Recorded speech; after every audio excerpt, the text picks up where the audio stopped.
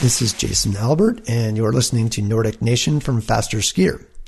In this episode, we talk with Susanna Rogers, an Anchorage, Alaska-based physical therapist who can often be found working with elite cross-country skiers from APU and the U.S. ski team.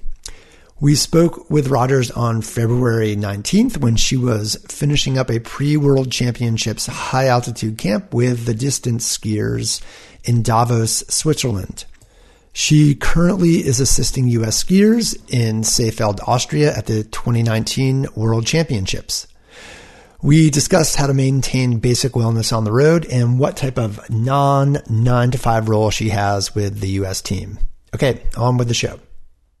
You know, to start things off, I'll get you, if you could kind of introduce yourself, who you are, and talk a little bit about kind of your regular life in Anchorage, and then kind of what you do also as you're affiliated with the U.S. ski team as we kind of move forward. So if you just want to roll with that. Okay. My name is Susanna Rogers, and I am a physical therapist. I currently live in Anchorage, Alaska, and this is going to be, or it is actually, my sixth season traveling with the U.S. national ski team. I am a clinical physical therapist in my real life, and I work in outpatient orthopedic clinic, and I have been just so fortunate to be surrounded with amazing group of people like the cross-country skiers. And I started working with the APU cross-country team about maybe 8 years ago, and we've done some physical therapy throughout the years, and that led to me traveling actually with a U.S. cross-country team. So right now, I am in Davos in Switzerland, and we are finishing our altitude training camp in preparation to a couple of World Cup starts in Italy this coming weekend, and then World Championships in Seefeld in Austria.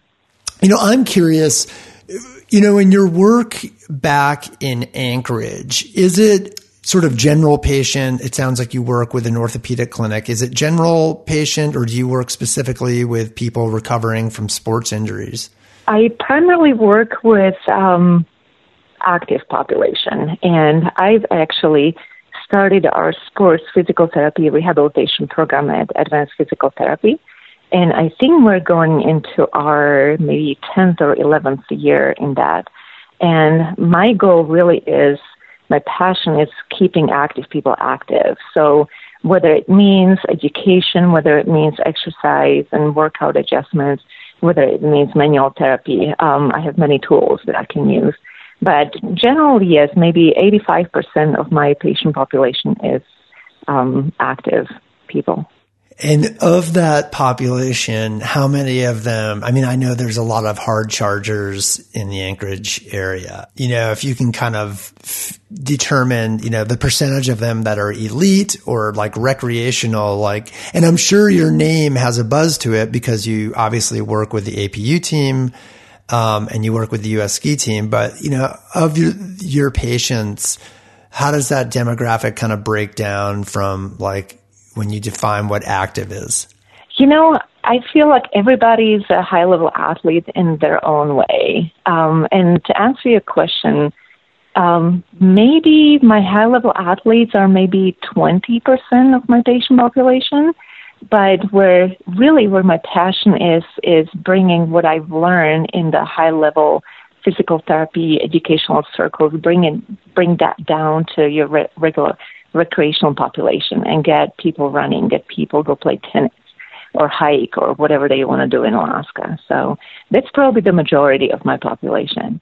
You know, I'm kind of was brainstorming before calling you and thinking about, you know, athletes that you probably work with up in Alaska or you work with them on the road with the U.S. ski team and what sort of their recurring ailments are. And I know, for example, you know, Sadie has been public talking about, you know, she struggled with her feet for years.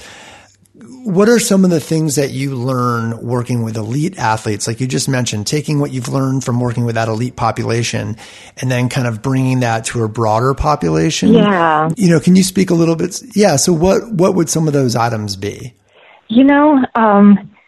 Yeah, that's a great question. You always, when you have a athlete, doesn't matter if it's high-level athlete or recreational athlete, you always kind of start with their goals in mind. So you have this goal that you're working towards, and then on the road to that goal, you start making smaller goals that are very reachable, and that is very true for your regular population or for your high-level athlete population. So if somebody is dealing with maybe knee osteoarthritis and they want to go back to hiking, that can be that really big goal. And then we try to figure out, okay, what does this person need to start making the smaller steps forward towards this goal? So I see a lot of spine afflictions, maybe chronic issues, hip, knee, foot and ankle. My passion really is foot and ankle and shoes, because I see a lot of running-based clients. So I try to make that full circle, talking about, not just what is going on with that particular body part, but also how can we protect and support and then get it back to whatever it needs to be doing in regards to shoes or surface or training loads. It doesn't matter, all that aspect. Again, like taking Sadie, for example, who struggled with her feet, would it be under your purview to maybe look at how, say, Fisher has modified a boot for her, or how a footbed specialist may have modified a boot? And then would you look into that as well? Yeah, we're actually going to meet the boot manufacturer with Sadie when we get to Sheffield. And that's actually my other role when working with the U.S. national team and the APU cross-country team, is working with the equipment manufacturers and the coaches and nutritionists, kind of looking at the full circle, what needs to happen for the athlete to have everything in place that they need to stay healthy and to race well.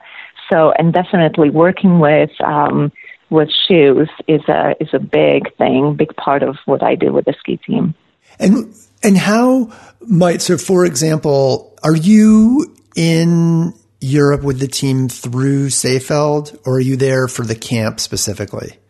Both. As a PT, we've decided that, and it's very true, my best benefit really for the team is when I'm able to stay with the team and help them out during the training camp.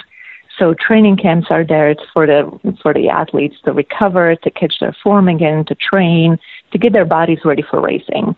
And that's where the PT and the massage therapy is really important. So if they're dealing with any kind of nagging injuries, or we're dealing with equipment or technique or anything else, now it's the time to address that.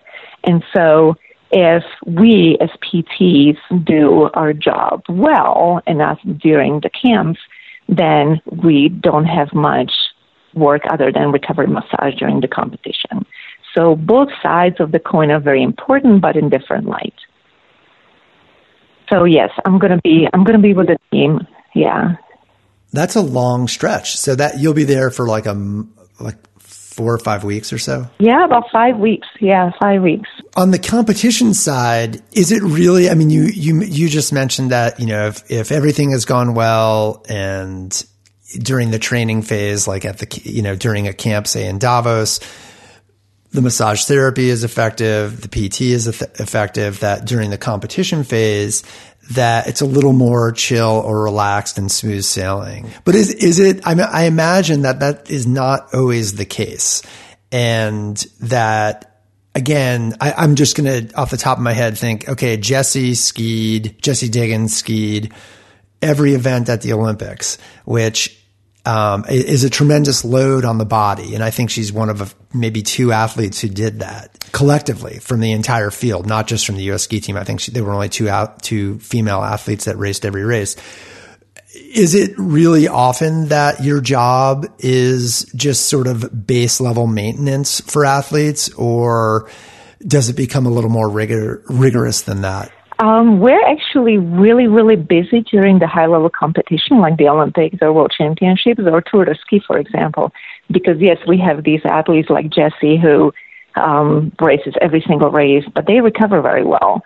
So we do get busy, probably put in maybe 7-8 hours a day of PT and massage therapy. But the nice part about it is we might not be dealing with injuries, and that's what we're striving to achieve, having no injuries to deal with during the high-level competition. But we're really busy doing the recovery work. So as PTs, we do massages, we do recovery massage, we do everything else. Okay, so you'll do massage as well. It's not just... Oh, yeah. Yeah. Okay. You're busy. When you're coordinating with, say, the coaches, whether it's Chris Grover or Matt Wickham or Jason Cork or the athletes directly, before you go to, say, Davos, do you have a real good, I'm imagining you do, but I just don't know how the athletes, again, how they might communicate. Are you arriving in Davos with, okay, here is exactly what this athlete's going to need for 2 weeks. This athlete will need this. Or is it an approach of, you show up, you do a verbal assessment, you might do an exam, and then proceed from there? I'm kind of curious how it actually works in terms of the planning and then how it moves forward once you're on the ground. Yeah, that's a great question, Jason. Both, actually. So we have really, really efficient communication system with our medical providers, with our PTs and massage therapists. Right now we have a pool, maybe 4 or 5 PTs and massage therapists that travel with a team throughout the season. So we do have a central location that we do our physical therapy and massage therapy notes. So if there is a problem, or I don't want to say problem, if there is a nail pretty much with an athlete, we know about it right away. And the athletes are usually really good communicators as well. So I know if I'm dealing with something that is out of ordinary, I know way before I travel. And then a large majority of our team here is actually APU athletes, and I know them really well. I work with them throughout the year, so that's pretty easy to keep on top of that. It's funny because I'm thinking of, for example, like a Lindsey Vonn, and these sports, cross country skiing and like speed, the speed disciplines in alpine racing or the technical disciplines are, very different, and the loads on the system and the knees and the spine are very different in the two sports. And I've been reading a lot about Lindsey Vonn lately because she retired, but she seemingly put together with titanium and rods and an incredible will. Do you, in the cross-country scene, despite the difference in sports, do you oftentimes have athletes that are so myopic and so driven that, they just have an incredible tolerance for pain, but sometimes they may be jeopardizing, a little bit of health? I don't want to add a loaded question, but just, curious how you might navigate an athlete who, really it's like pain management phase. Yeah. I don't think, Jason, right now we have any athletes that fall into that category because they all know their bodies really well and they know their boundaries. So we do have some really driven athletes. Of course, cross-country skiers do have to be driven, that work through some amount of pain, but they are really good in recognizing, this is something that needs to be looked at a little bit closer, or I can just push through it. And then, then there is us, the medical team, that kind of help them get through. On the cross-country side, we rarely have injuries that will require really big medical management. A couple of years ago, we had a concussion and we had we had a broken leg as well, and we had some sprained shoulders and things, but nothing big, which is fortunate, knock on wood. You kind of switching gears a little bit, personally, like what has kept you in it? You're a PhD, I believe, you have kids, you run a business, super accomplished. What are you deriving intellectually from working with these specific athletes?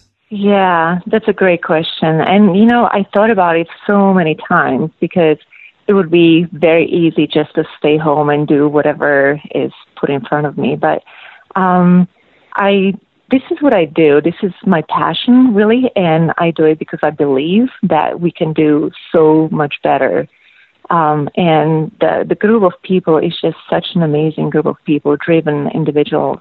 And you've seen it last several years. The cross-country skiing in the United States is just climbing up, and I don't think it's the end yet. So, to answer your question, I really believe in the power of what we have going on right now. And my family, I have a girl who is 9 and a boy that's 12 and an awesome husband. They're really supportive. So we all pile up on the couch in the middle of the night and watch some ski racing. And I ski with my family almost every day. So it's really great. And my work is really supportive as well. Good for you. That's cool. So how did you end up in Alaska? Oh, my goodness. So I do have a ski background as well. I was a downhill ski racer, and I can say that I don't have any titanium in me. I have both my ACLs. I'm originally from Slovakia, and I spent 5 years on the Czechoslovakia and Slovakia national team. And I was actually recruited from a university back home in Slovakia to go ski for NCAA, University of Alaska in Anchorage. And that was in 94. So I skied for UAA until 98 and then decided I really like medicine and went to physical therapy school and never looked back. And that entire time was up in Anchorage, is that correct? Oh, no. We don't have physical therapy school in Anchorage. I went to Seattle, University of Washington for my master's, and then Texas Tech University for my clinical PhD and some other continuing education things through IOC. So it's been fun. If there's a young PT listening to this or in school learning to become a PT, what sort of recommendations would you give them in terms of how they may get involved with something like you're involved with? Yeah, and this is actually a really important question you're asking because many times, we're so deep in the books in physical therapy school and then we come out and the world opens and then we try to figure out, okay, what is it that we want to do? But my kind of advice for PT in school is maybe a couple advice. Find a mentor. And I had an amazing mentor straight from school, and she's still my mentor. And she showed me the ropes of manual therapy and high-level physical therapy. And as the PT becomes a PT, as they graduate from physical therapy school, they become our colleagues, really. And there's no competition. So there is so many very well-accomplished PTs that would love to mentor a younger PT because, we can't do our job forever. And then if they can keep their mind open and explore many different possibilities and get themselves out there, many times, we're taught in school that we kind of have to play small until we can achieve something big. So my advice is don't do that and just really dream big and try to follow your dreams. Okay, on a lighter note, like during World Cups or World Championships, I think you were in Lahti, and the Olympics, you were obviously there. During race time, where might one find you? I'm usually doing the start or finish duty. So we get our special bibs that allow us to get to the start or finish line, and our responsibilities kind of switch into maybe the mother of the team because we need to make sure, okay, do you have everything? Do you have your energy bars? Do you have your bib? Do you have the right bib? Do you have your clothing bag? Where does that need to go? So we do all these little things that the athletes may need in the start. And then finish, we really need to make sure that they have their bags, their belongings, and that they can rehydrate and refuel and get their dry stuff on if they're done racing.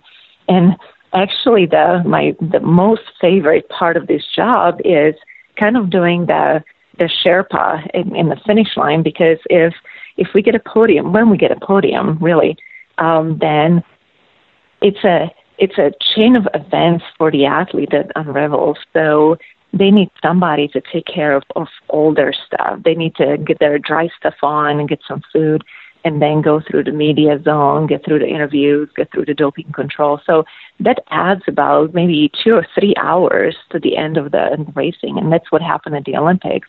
We were there pretty much until maybe 10:30 at night with Jesse and Keegan. So that's really my most favorite part of this job.